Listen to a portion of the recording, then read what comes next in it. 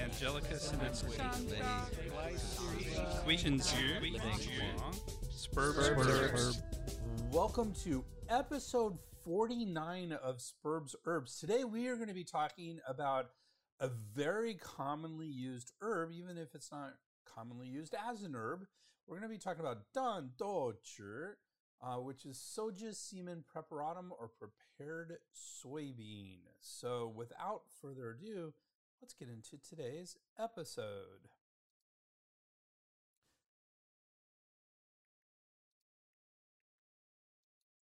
And on today's episode, we will be looking at another Chinese herb, Dan Dou Chi or prepared soybean, as I just mentioned.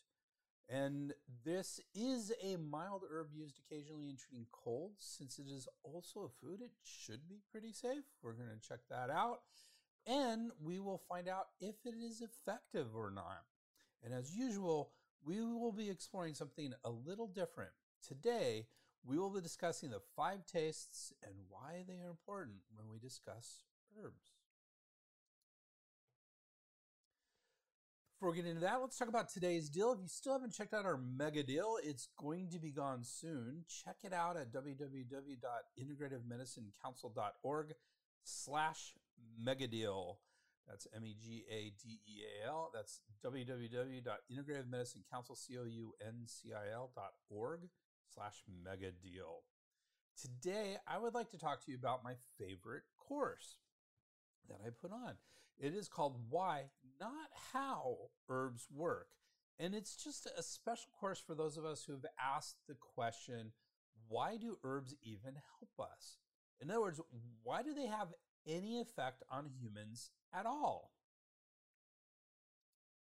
We explore some really interesting territory in this course, including philosophy, talking about holism and reductionism, ecology with talking about Gaia theory, evolution, we're going to talk about coherent coupling and plant-human coalitions, and explain why herbs may do different things at different doses, which is hormesis and xenohormesis.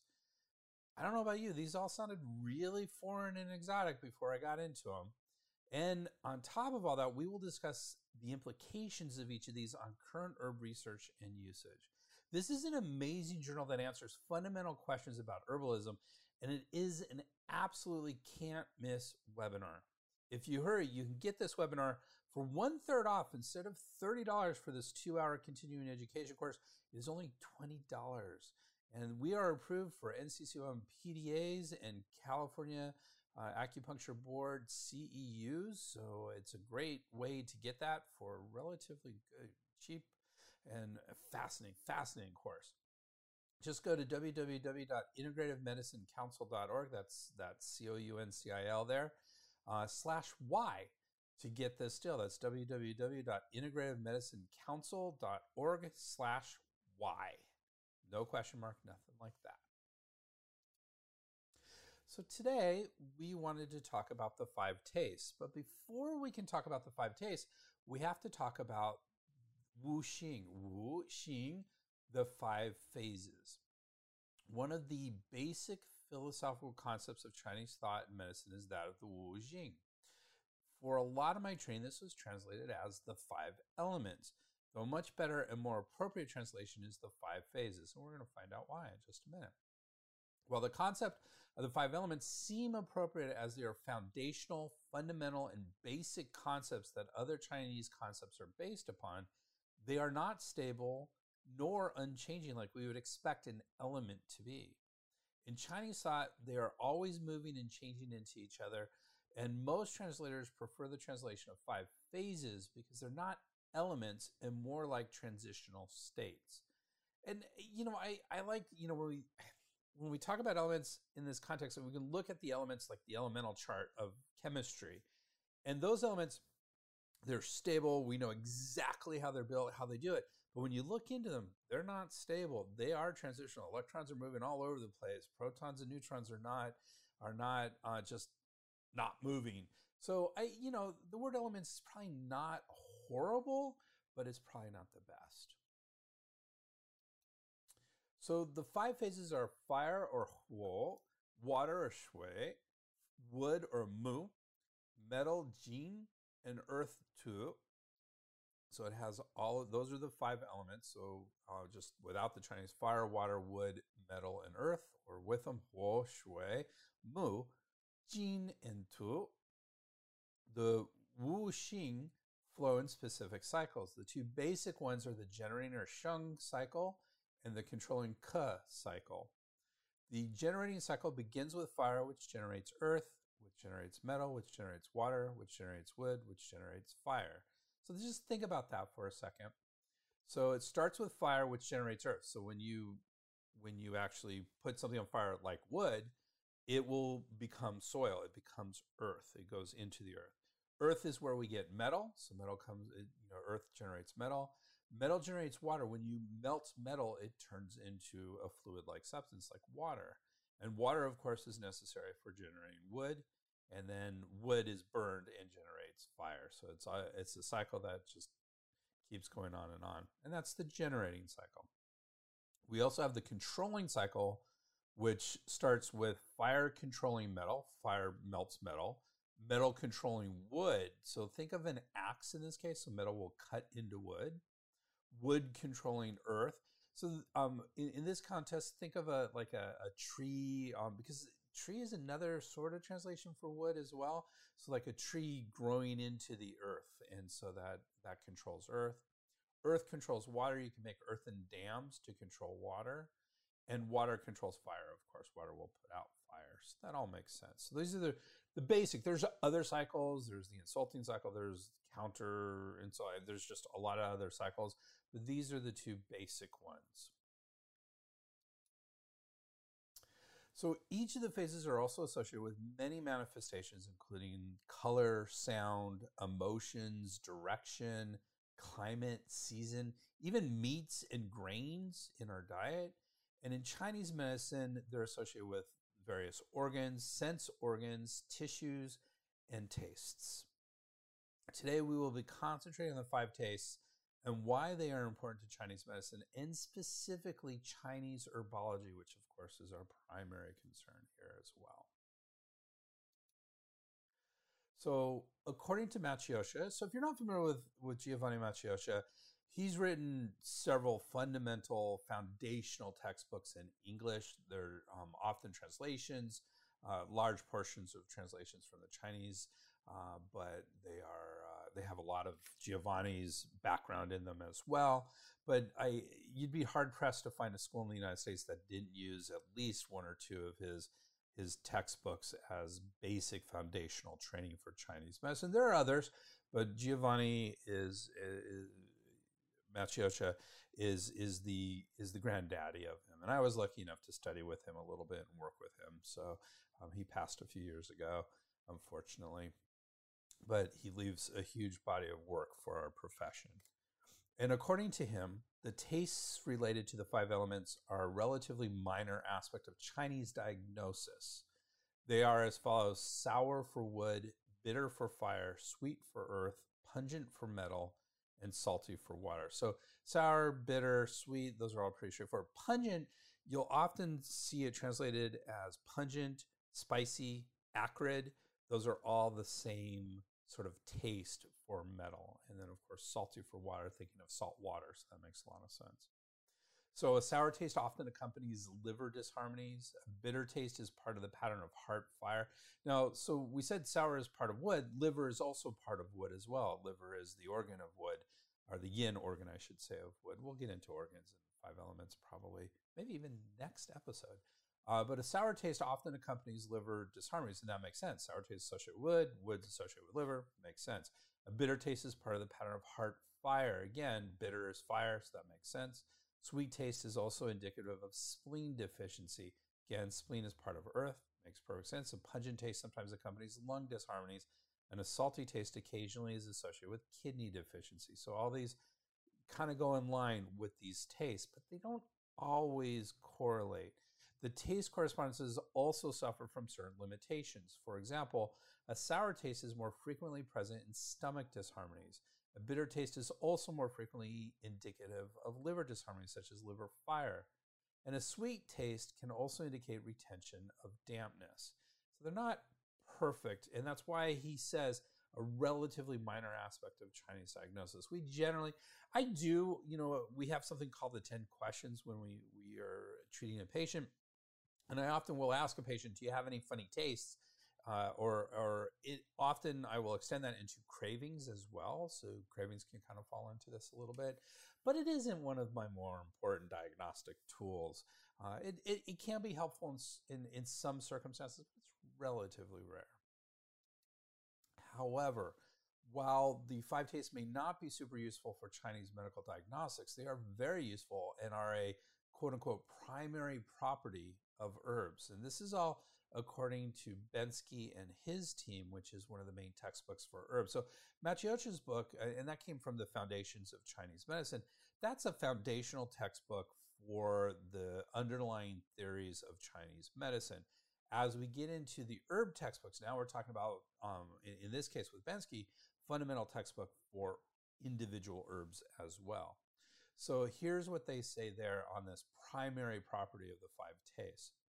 5 tastes are acrid Xíng, sweet gan, bitter ku, sour suan, and salty xian. Substances that have none of these tastes are said to be bland or dang. This concept dates back to both the Classic of Materia Medica and the Interclassic. If you're not familiar, I'm not super familiar with the Classic of Materia Medica, but I'm assuming that's a very old book that probably is not, because I looked in the back of Bensky's, they have all the books that they mentioned listed, and this wasn't mentioned. So I don't know how old it was, and I don't know if it's existent at this point, but the Interclassic this is the Huangdi Neijing, also known as the Yellow Emperor's Classic of Internal Medicine, or Yellow Emperor's Interclassic. And it is the oldest existing book on Chinese medicine, and it dates to about 200 BCE. So about 2,400 years old, or 2,300 years old at this point. So definitely one of the oldest books. And so we can see that these tastes are as old as basically the first writings of Chinese medicine, or at least existing writings of Chinese medicine. In fact, references in the Interclassic to medicines or food almost always discuss the properties of taste or temperature. For example, the temperature characteristics are yang, and the tastes are yin. This is a quote. A substance may also be described as aromatic, xiang, which is not really a characteristic of taste, but of temperature. This property describes an ability to penetrate through turbidity and revive a particular function, either the digestive function of the spleen or the cognitive functions of the spirit and sensory orifices. Another taste attributed to certain herbs is astringent, or se. This refers not only to the taste of the substance, but also its ability to prevent the leakage of fluids. The properties of taste and temperature have specific effects. The following passages drawn from chapter 74, Basic Questions, are illustrative. So basic questions, we just said the Interclassic, and so where does Basic Questions fall? Well, the Interclassic, the Huangdi Neijing, the Yellow Emperor's Classic of Internal Medicine, or Interclassic, is broken down into 2 books, and one of those is called the Basic Questions, or Su Wen. So that's where this is coming from. And so here are some passages that are in that portion of the Interclassic. Acrid and sweet tastes scatter and are yang. Sour and bitter substances drain and are yin. The salty taste drains and is yin. The bland taste seeps and drains and is yang.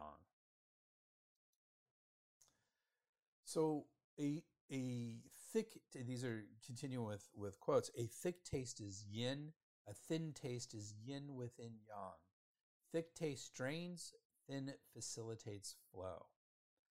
Another quote, among the tastes, acrid and sweet disperse and are yang, while sour and bitter drain and are yin. In traditional Chinese medicine, the taste of an herb partly determines its therapeutic function.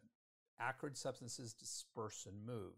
Sweet substances tonify, harmonize, and are sometimes thought to moisten. Bitter substances drain and dry. Sour substances are astringent and prevent or reverse the abnormal leakage of fluids and energy.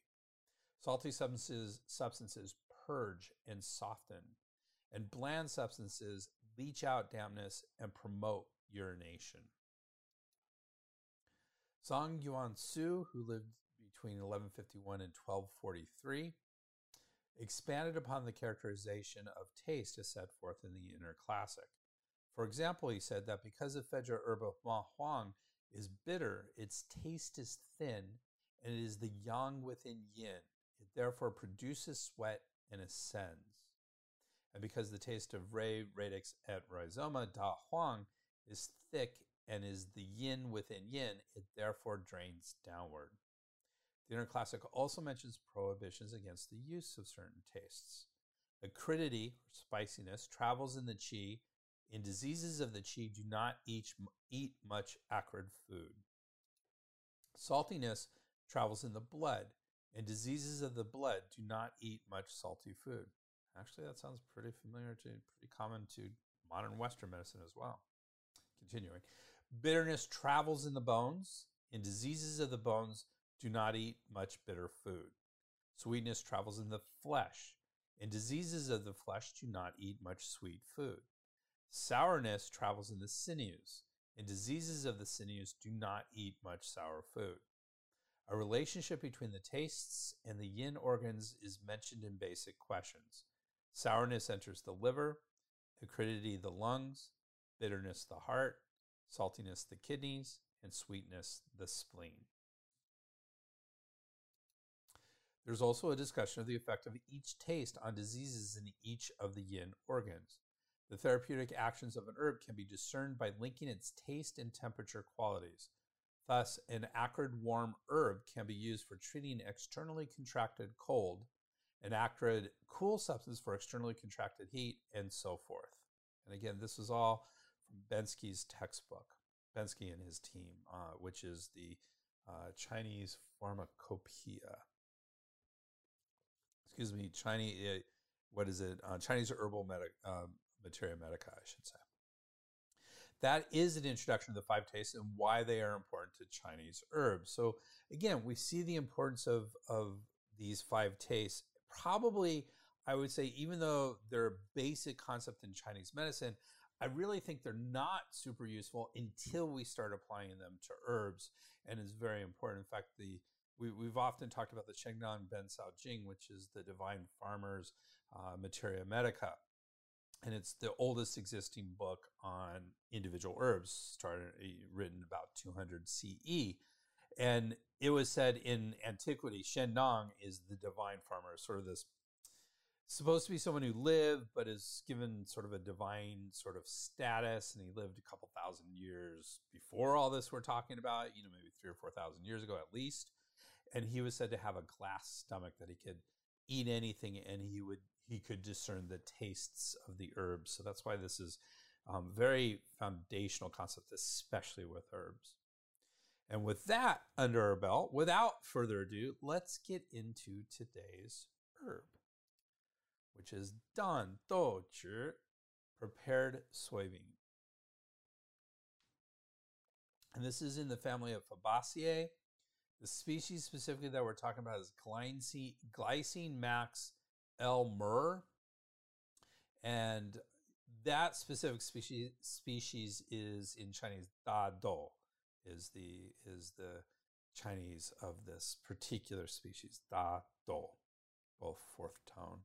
The medicinal part is the entire herb. We can talk about the entire herb, but really we're talking about the beans, the fruit, but the entire herb can also be there as well. And the English translation of Dan Dou Chi literally means prepared soybean. So right there. Other names for this are just Glycine max. So it's the species, but it's also just the name. People will just say Glycine max. Soja, you might see S-O-J-A, soja in there. Xiang Dou Chi, we're going to see specifically what that means. Fragrant Dou Chi, so fragrant soybean. In Japanese, it's Tan Toshi, and in Korean, Dan Dou Chi. Again, I don't speak either Japanese or Korean and only barely speak Chinese, so please forgive me with all that. So let's talk a little bit about that Fabaceae family, because it's a really interesting family, and you are absolutely familiar with this family. You, if not every day, frequently probably have things from this family. So the Fabaceae family, also called the Leguminosae family. is commonly known as the pea, legume, or bean family. It includes about 670 genera. Wikipedia says about 765, so there's always some discrepancy between genera and potentially species when you look at these overviews, because they're constantly changing and depending on your source and all sort of things. So between 670, 765, maybe a little bit more, maybe a little bit less. That's a lot of genera for a family. And nearly 20,000 species of trees, shrubs, vines, and herbs. Distributed worldwide, members generally have compound leaves and the production of fruits known as legumes. The family Fabaceae includes a number of plants that are common in agriculture, including Glycine max, soybean, Phaseolus, beans, Pisum sativum, or peas, Cicer areatinum, which are chickpeas, we know that well, hummus, Vicia faba, broad bean, Medicago sativa, alfalfa, Arachis hypogaea, peanut, the actual peanut, Serotonia siliqua, carob bean, Trigonella foam gracium, or fenugreek, it's an herb, and Glycyrrhizae glabra, licorice. So whatever we're doing, if we're taking an herbal formula, we're taking some licorice probably with it. That's in most herbal formulas. I don't know about you, I probably don't eat beans, soybeans, chickpeas, and peas and peanuts every day, but I probably eat them 3 or 4 times a week, I would think. So I had hummus last night, so there's my chickpeas just last night, and so there you go. So this is common, I think, that we eat something from this family, and they're good sources of protein, and oils are really good sources. We're going to talk more about that in the context of soybeans.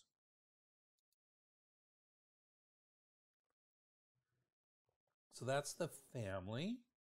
Let's talk some more about Dan Dou Chi itself. Bensky and his team say the dose of this herb is 9 to 12 grams. Chen and Chen, remember I have 3 major textbooks and a bunch of other textbooks that I look at. So Bensky and his team is one of them. Chen and Chen is another excellent textbook for herbs. And they say the dose is 10 to 15 grams, so maybe a little bit more than the Bensky, with a maximum of 50 grams. Now that sounds like a lot, and it is a lot for herbs. But remember, it's prepared soybeans. This is sort of it's a food substance. So 50 grams is less than 2 ounces. That's not a lot as far as food substance. And Brandon Wiseman agree it is 10 to 15 grams as well. So Chen, Brandon Wiseman, I think they often have the same source text because they seem to be very much in agreement on most of the dosages here. The category, they all kind of translate them slightly differently. Bensky and his team puts this herb in the cool acrid herbs that release the exterior subcategory of herbs that release the exterior. Chen say it is a wind heat releasing herb under exterior releasing herbs. So it's just like Bensky takes the herb itself, it's a cool acrid herb, and that releases the exterior. And Chen says, well, it's what diseases it's treating, and they say it's a wind heat releasing herb. So it actually treats wind heat. So slightly different. One looks at the herb, one looks at what it's treating. Brandon Wiseman similarly say it belongs to cold, acrid, exterior resolving medicinals. They use slightly different language, but very much in the same line of things. Bensky and their team say it is sweet, slightly bitter, cold or warm, depending on preparation. We're going to talk quite a bit about that in just a few. And enters the lung and stomach. Chen and Brandon Wiseman added is acrid, so that's got that spiciness, and only cold. Though when you get into some of the commentary, especially with Chen, they will say that how it's prepared can also make it warm. But remember, it's under the category of cool acrid herbs. So generally, we expect this to be on the cooling side of things. And we haven't really talked a lot about temperature. We just kind of touched it in Bensky. They kind of talk about taste and temperature at the same time. So there are a few quotes I just had that had a little bit of temperature involved with it. But we're going to get into temperature as well. Maybe that'll be our next something different. because it's super important with Chinese herbology. It's very different than other threads or approaches to herbs. So Bensky and his team in Chen disagree on what is the original source of this herb by a lot. Bensky and their team say it is first mentioned in the Ben Cao Huiyan, or the Treasury of Words on the Materia Medica by Nishu Zhu Mo, written during the Ming Dynasty, which lasted from 1368 to 1644. So that is relatively modern compared to what Chen say. It was first described in the Mingyi Zaju, or Miscellaneous Records of Famous Physicians, by Tao Hongjing in 500 CE. So there's about 1,000 years difference in where they think this herb came from. So not being a Chinese herbal historian, I'm not sure which is the correct original text. First describing this herb in the Ming Dynasty seems awfully late, given soybeans are a food substance and had been a food substance for thousands of years in China at that point. And the herb Dan Dou Jian, or Sojaceae germinatum, or germinated soybean, is first described in the Shennong Bencao Jing from the 2nd century CE. So they were using this medicinally, soybeans medicinally. Germinatum is germinated soybean. So you take it, you germinate it, and then you eat it. And that is almost 2,000 years old, 1,900 years old. In the 2nd century, that's in the Shennong Bencao Jing that I was just talking about. But this prepared or fermented soybean, we keep saying prepared, but what we really mean is fermented. We're going to talk about how it's prepared in just a little bit, was actually, according to Chen, first in the 500 CE, so several hundred years after this, the Shennong Bencao Jing. So what are the cool acrid herbs that release the exterior? So let's dive back into Bensky textbook. And they say exterior releasing herbs. So this is half of what it does. Remember, it's a cool acrid herb. So we're not talking about the cool acrid yet. We're going to get there. But the release the exterior, why would we release the exterior? So exterior releasing herbs are those that release disorders lodged in the very superficial levels of the body. When external pathogenic factors, including wind heat, wind cold, wind dampness, and summer heat, invade the body, they first attack its superficial exterior aspects. Now, if this terminology sounds a little bit weird to you, wind heat, wind cold, wind dampness, it's all kind of similar to what we would say as a cold in the West. And we say that wind is sort of one out. There's kind of two ways you can look at wind, but this way is it brings something from the outside in, and our body's trying to fight it off. So, and that's where we get our symptoms. That's where we get it stuck in those superficial levels of the body. So symptoms associated with the exterior then appear. So chills, fever, headache, stiff neck, and general muscle aches. Sometimes sweating will appear, which resolves the condition, in which case no treatment is necessary. Your body's good. We sweat. It's good. At other times, however, there will be an absence of sweating, or even though there is sweating, it is not accompanied by any change in the condition. At this juncture, herbs that release the exterior are used. Most exterior releasing herbs are diaphoretics. That is, they release or expel the external pathogenic influences through sweating. So these herbs will induce sweating. There's a saying in Chinese medicine, when the disease is in the skin, sweating will bring it out. Some of the herbs that release the exterior have additional functions, stopping coughs and wheezing, controlling pain or spasms, and venting rashes such as measles.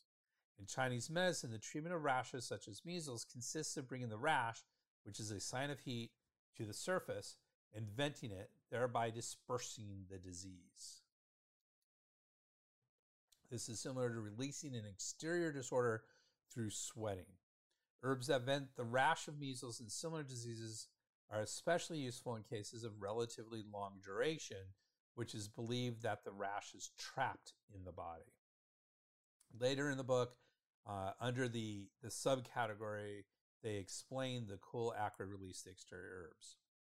Cool acrid herbs, by them, I mean Bensky and his team.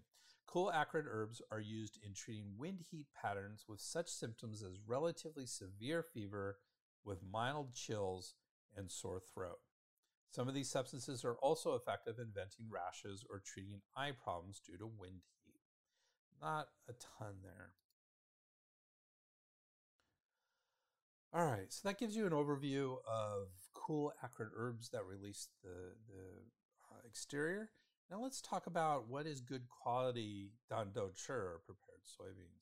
So according to Bensky and their team, good quality consists of loose black beans with a thin membranous skin and a strong aromatic fragrance, so very fragrant.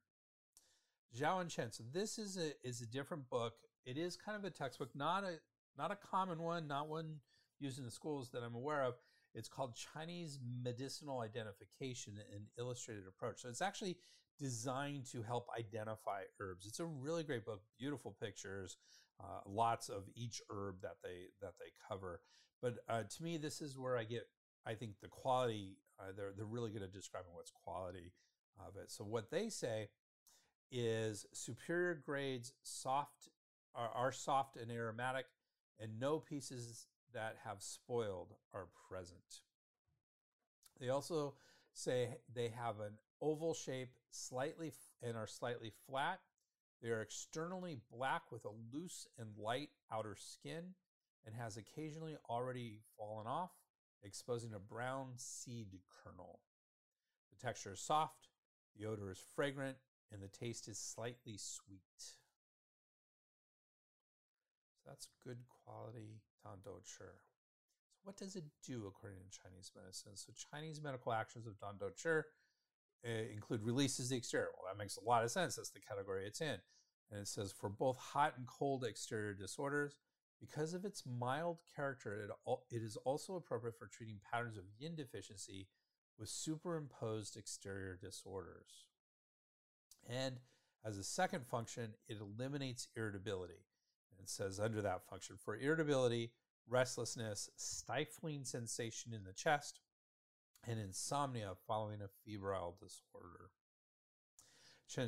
Chen similarly say it releases the exterior and eliminates irritability and harmonizes the middle jiao. So often when we say harmonize the middle jiao, we're talking liver and spleen. We're not going to get into three jiao, sun jiao.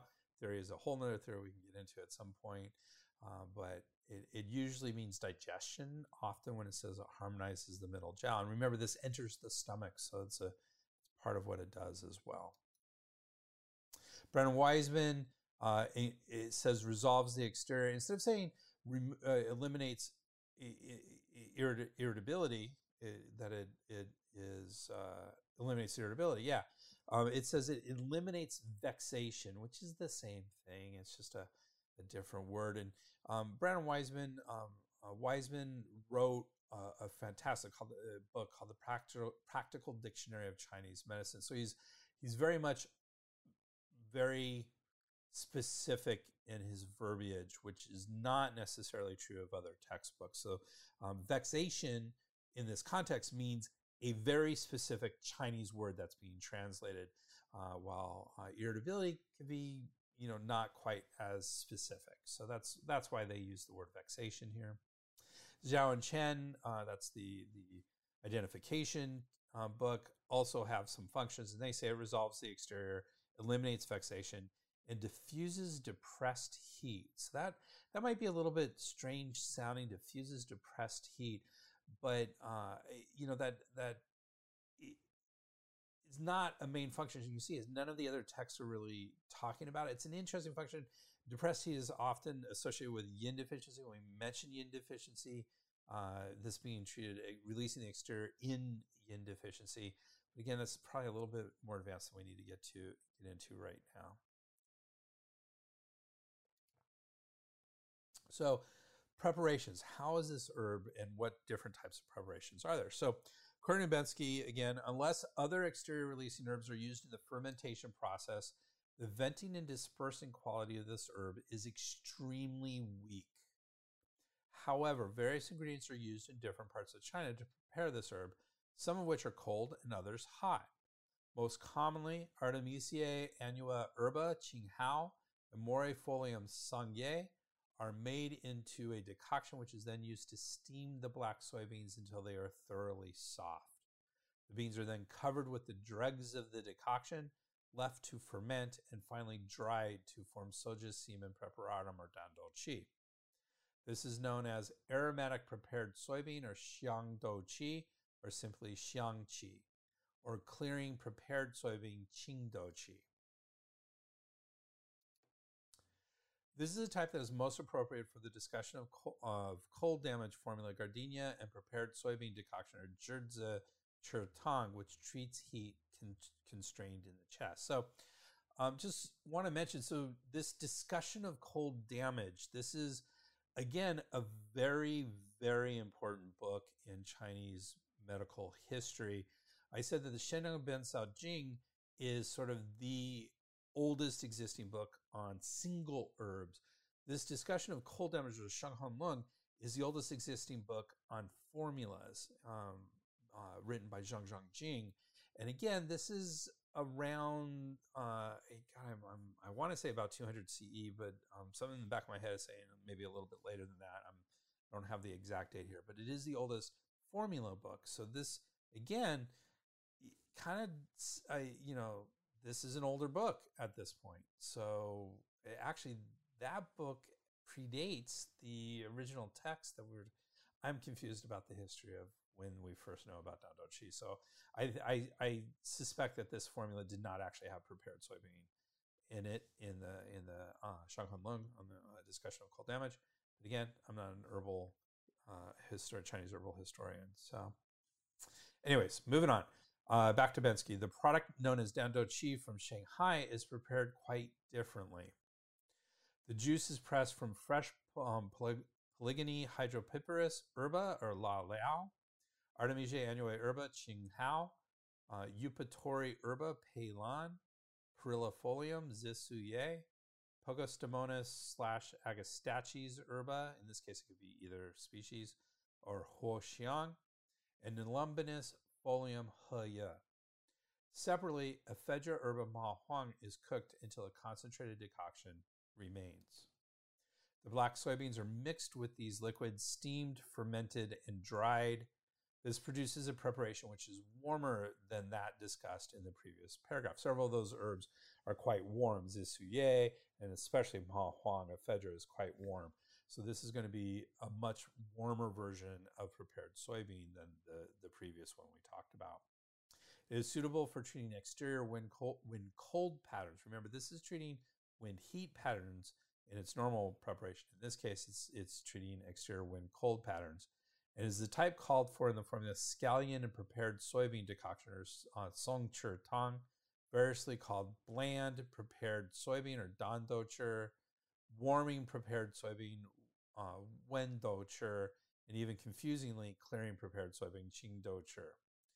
And this is the bottom line here. It is best to consult one's supplier to determine whether the Dan Dou Chi that they sell has been prepared with Ephedra herba Ma Huang, in which case it would be warming, probably more of a warming nature than of a cooling nature.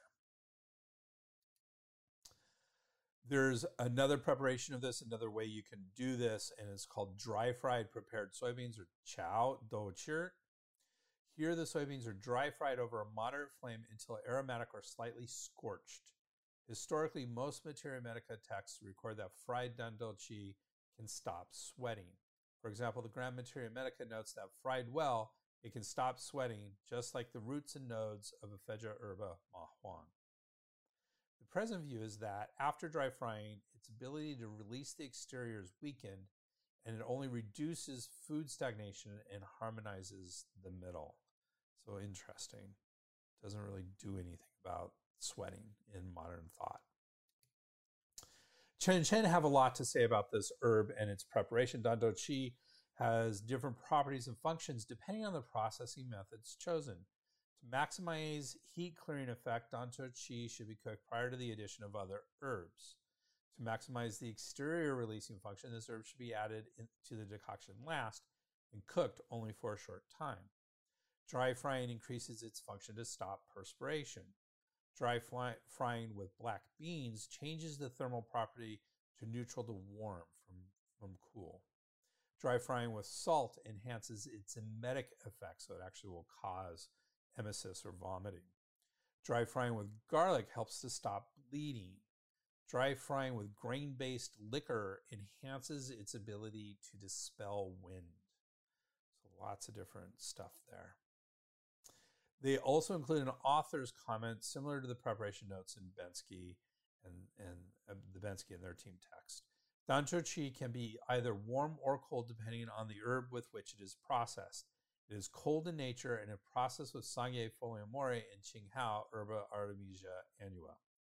On the other hand, it is warm in thermal property if it is processed with Zisuye folium perilla and Ma Huang herba ephedra. While using Dan Dou Chi, it is important to determine how it has been processed so that it can be used appropriately. So this isn't an herb that you can just kind of take off the shelf and know exactly how it's going to work. You need to know how it's been prepared. So what are some Western uses for this? Well, as we look at Western uses of soybeans, there's a lot of information available about consuming regular soybeans, but not much about prepared soybeans as we are looking at here. There is a study I'm going to talk about under science that gets into it a little bit different types of prepared or fermented soybeans, but it's not necessarily this exact herb. But there's a lot of information about isoflavones and the effects of soybeans on cancer, both pro and con. Some will say it helps cancer. Some will say you have to avoid it if you have cancer. Diabetes, it also has effects on diabetes and many other conditions as well. But it's not really, when we say Western uses here, we're talking about herbal use, and it's not really used as a Western herb as far as I can tell in my experience. So Bensky has an extensive commentary on this herb, and their commentaries are really good. So let's get into this. They say Dan Dou Chi is lightweight and floating in nature with good venting, dispersing, and disseminating actions.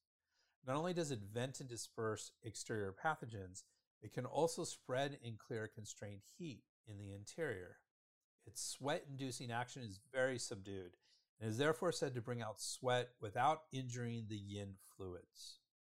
Its cooling action is also rather weak, and its ability to disseminate constrained heat in the chest is derived from its power to dredge, vent, and spread. As Treasury of Words on the Materia Medica notes, this is a superior medicinal for venting constraint. Seeking accuracy in the Materia Medica elaborates.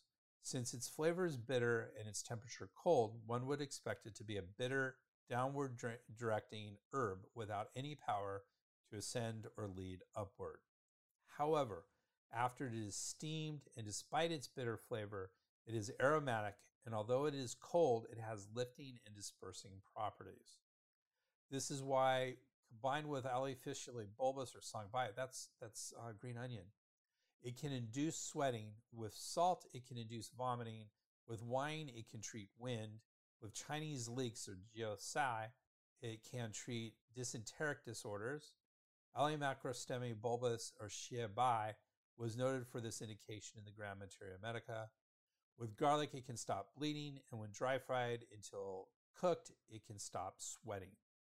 Likewise, when there is a pathogen in the upper body causing symptoms of irritability, restlessness, headache, stifling sensation in the chest, vexation, insomnia, expression of rashes, and nausea, when combined with Gardenia fructus jurza, it can lead the pathogen upward to be vomited out.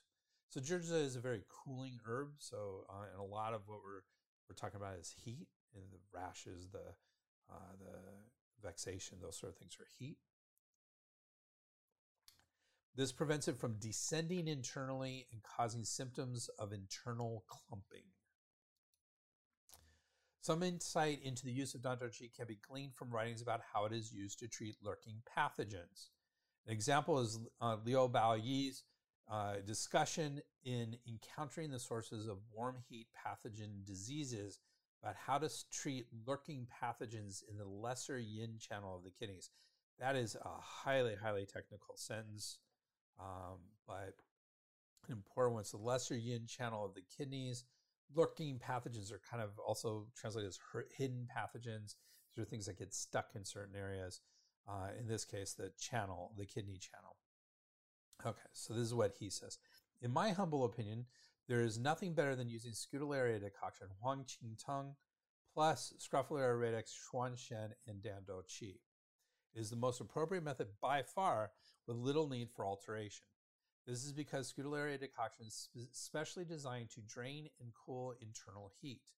Scrophularia radix Xuan Shen tonifies kidney yin. Dan Dou Chi is made from black soybeans, which themselves enter the kidney channel and is made by steaming in a pent-up container, just like the pathogen itself before it begins to emerge. Because its nature and flavor is harmonious and neutral, without the drawback of strong diaphoresis or damage to the yin, it is just right for assisting the expression of a deep-lying pathogen in the lesser yin. So that is our commentary. And thank you, Bensky, and his team for that. There are some, they do compare it to really just one other herb. So Soja semen preparatum, Dan Dou Chi mildly vents and disperses exterior pathogens, whether at the superficial level or looking more deeply. It also relieves constraint. Soja semen germinatum, Da Dou Juan, is similar, but its effects are focused on summertime warm pathogen disease and damp heat disorder. So this is that germinated form of soybean. So that's the only comparison it really does. And given its mild nature, it is not as strong as other herbs in this category, and therefore there are not a lot of comparisons.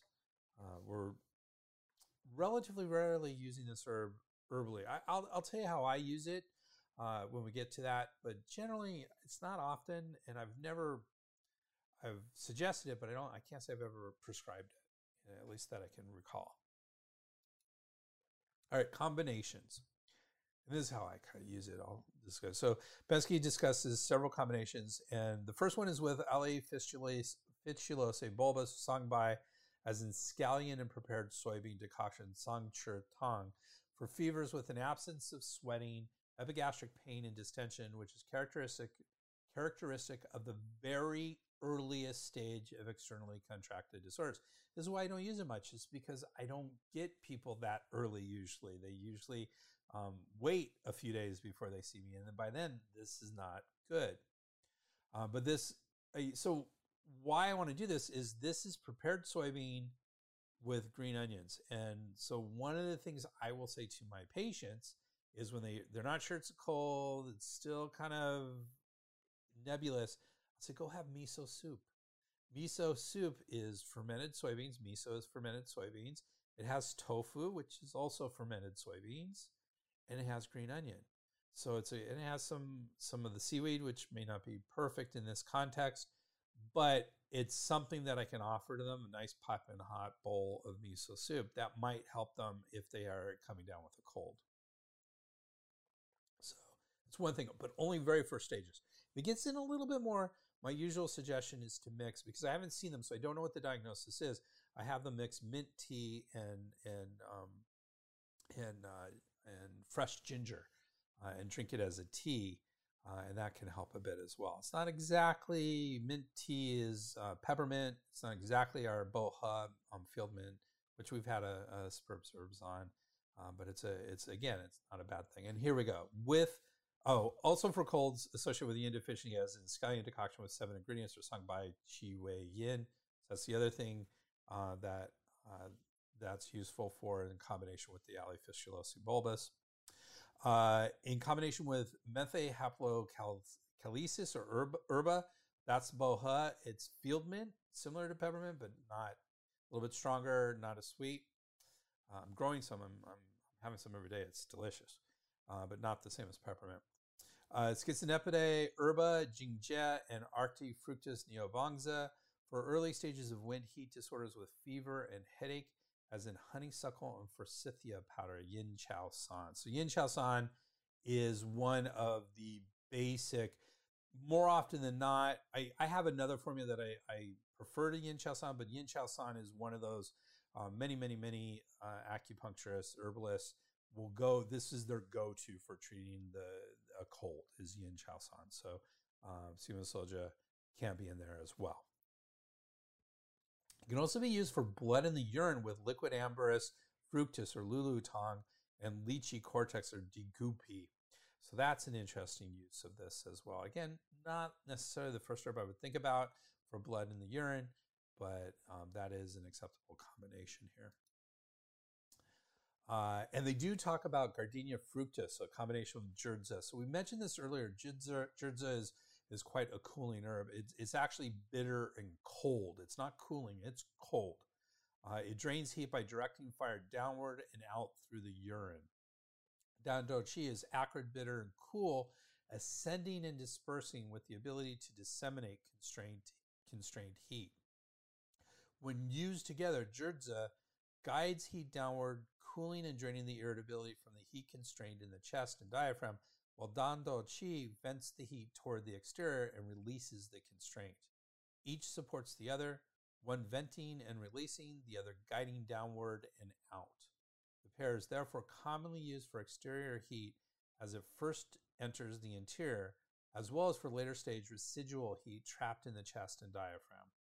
This combination is called gardenia and prepared soybean decoction, Jurdza Churtang. So there you go. And we mentioned this earlier as well. And finally, Chen have a couple of combinations. It still uses that sungbai, that bulbous allium fasciculosa, green onion, but dry frying it enhances its diaphoretic effect. And dry frying with shea bai, bulbous allium macrosteminus, improves its effectiveness in treating diarrhea. So that's interesting, diarrhea. All right, contents. According to Bensky, the constituents of Dan Dou Chi include flavonoids, including diadzin, diadzine, genistin, and genistine, saponins. Remember we said isoflavones, so that's what the one that you often hear about is isoflavones or flavonoid is genistine. That's the big one that we hear a lot about when we're looking at the research of soybeans. It also includes saponins, including soya sapogenol, A, B, C, D, and E, organic acids, including folic acid, pantothenic acid, sialic acid, nicotinic acid. All of those except for sialic acid are actually vitamins, B vitamins. So it has a lot of vitamins in it. And of course, it's a good source of protein. It includes fat and carbohydrates. Soybeans in general are.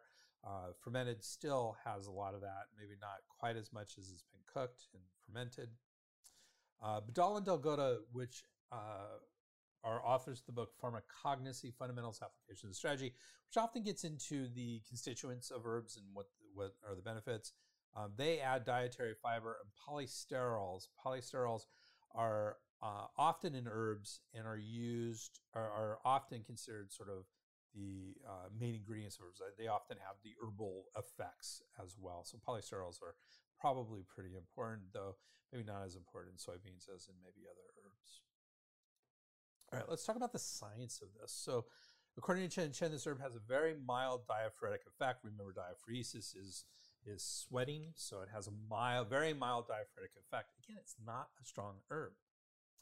Badal and Delgado, that's that pharmacology book, say soybeans in general have estrogenic activity, so they add estrogen to the body, are antioxidant, hypolipidemic, and used in metabolic disorders such as cardiovascular disease, diabetes, and obesity, as well as cancer, osteoporosis, menopause, and anemia.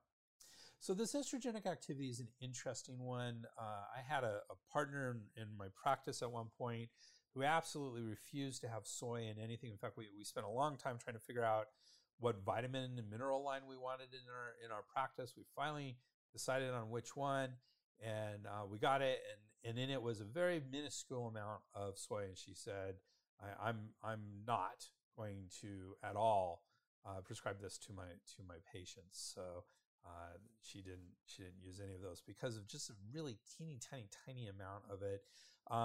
It's very controversial. I don't personally, when I look this up, I don't think it has estrogenic activity.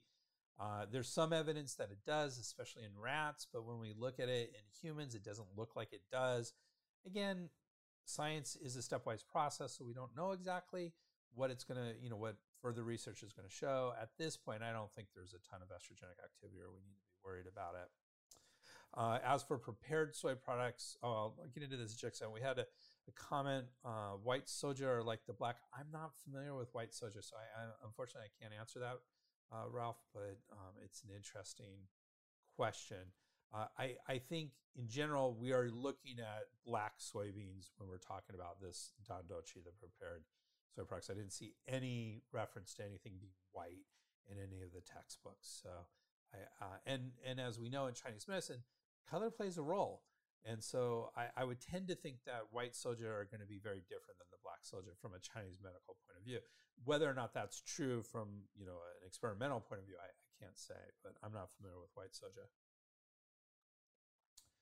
So that's soybeans in general that we talked about. As for prepared soy products, I did find an interesting paper called Fermented Soy Products and Their Potential Health Benefits, a review. And I love reviews. So this was a little sparse. It was interesting, though. While Dan Dou Chi is fermented, it is not fermented in the same way as some of the fermented soy foods. So we have to take all this with a grain of salt. Fermented soy foods include natto, miso, tofu. Now, it does say Dou Chi here, and I'm wondering if that means our Dan Dou Chi. I'm not sure. This is Dou Chi, Sufu, Jianggu, Zhang, Dongjiang, Kanjiang, Meiju, Tempeh, Thua Now, Kinema, Hawaiiger, and Tungrambai. As you can tell, I have not heard of a lot of those. So a lot of them are new to me, but they're all fermented soybean products. And in this review, the authors say fermentation enriches the nutritional value of foods by increasing the content of vitamins, essential amino acids, or fatty acids, allowing detoxification and removal of anti-nutritional factors. Basically, the paper says fermented soy products are potentially antioxidant, anti-cancer, anti-obesity, anti-diabetic, anti-inflammatory, cardio, and neuroprotective, so it helps the heart and nerves, and anti-aging.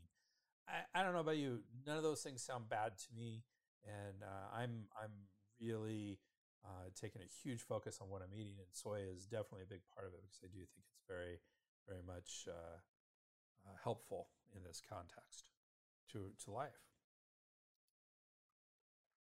All right, let's talk about drug-herb interactions. A search for drug-herb interactions with Dan Dou Chi yielded no results.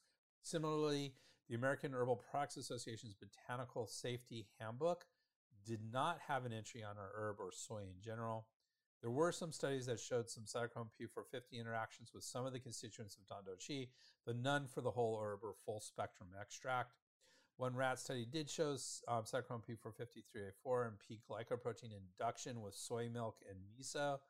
Again, not exactly what we're talking about here. Cytochrome P450 and P-glycoproteins are just things that we're looking at for increased risk of drug-herb interactions. Overall, there appears to be a minimal risk of a drug-herb interaction with Dan Dou Chi in humans. So there you go. Concerns, according to Bensky and their team, there are no noted cautions or contraindications. Additionally, neither Brandon Wiseman nor Chen have any cautions. This is odd. I've never not had any cautions on herbs, so that's a huge issue here. And I just, the fact that it doesn't have any cautions, it makes sense. It's a food based on a food substance. It seems reasonable on the surface. This is the fermented product of not just a common food substance, the one which is among the most widely consumed foods in the world. I mean, like literally there's like rice, wheat, and soy. I mean, those are the three most consumed foods in the world. So in this context, it better be quite safe. So definitely good. So that is our herb today. We started our podcast today with a discussion of the tastes of herbs in Chinese medicine, a foundational herbal concept, and then we discussed Dan Dou Chi, a fermented form of soybeans, as a mild yet seemingly quite safe herb. There's not a lot of science specifically about this herb. I did look it up. It has been used for at least 500, if not 1,500 years plus, so there should be some efficacy. I do think Chinese medicine will dump things that don't work, and the fact that it's still part of the materia medica means there has to be a usefulness to it. So there's got to be some efficacy to it. Though it's probably, like we've been saying all along, it's mild. It's not huge. It doesn't have, even if it's efficacious for what it's supposed to do, it doesn't move the needle much in a situation. So you have to have a fairly, it's only very useful at the very beginning of a cold or some conditions, unless there's that lurking pathogen. That's the alternative use for that. And we learned something about the importance of miso soup, or the traditional formula scallion and prepared soybean decoction song chur tang, when we were fighting the early stages of a cold. So I'll tell you what, I don't know if that's a great analog for miso soup is a great analog for song chur tang, but it sure is healthy, tastes good. It's warming. It's a soup, which is always very soothing when you're coming down with a cold. So I don't see any problems with saying to a patient that I can't see right away, have some miso soup, have a big bowl of miso soup, and with the soybeans. So that's my advice. That's where I end our talk about today's herb. In our next episode, it is quite a special one. It will be our 50th episode. I cannot believe we're 50 episodes in. We will be covering a very interesting, one of my favorite formulas, shui fuju yu tang, or drive out stasis from the mansion of blood decoction. This is a great formula for pain in the chest, and I frequently use a modification for treating low back pain in many of my patients. And as usual, we will be exploring something a little different. Please join us for the next very incredibly special episode. I don't know if I might have a noisemaker. I might have some streamers. I might not. I might have a 50th episode. That's a milestone. And I just want to say thank you very much for listening. If you like this podcast, please do us a favor. Give us a 5-star rating in your favorite podcast app. We would really be thankful for that. And remember, you can get this in our Drug Herb Series Mega Deal and our special on my favorite course, Why Not How Do Herbs Work, at www.integrativemedicinecouncil.org. That's COUNCIL.org. And you can always get in touch with me at Dr. Greg at spurbsherbs.com, or at our website, www.spurbsherbs.com. That's SPERBSHERBS.com. And as usual, our bibliography. Spurbs Herbs. The proceeding was presented by Dr. Greg Sperber. We would like to thank Janelle for all her support, and everybody else who contributed to this program. Janelle. Timothy Dobbins, Rogers, Campbell.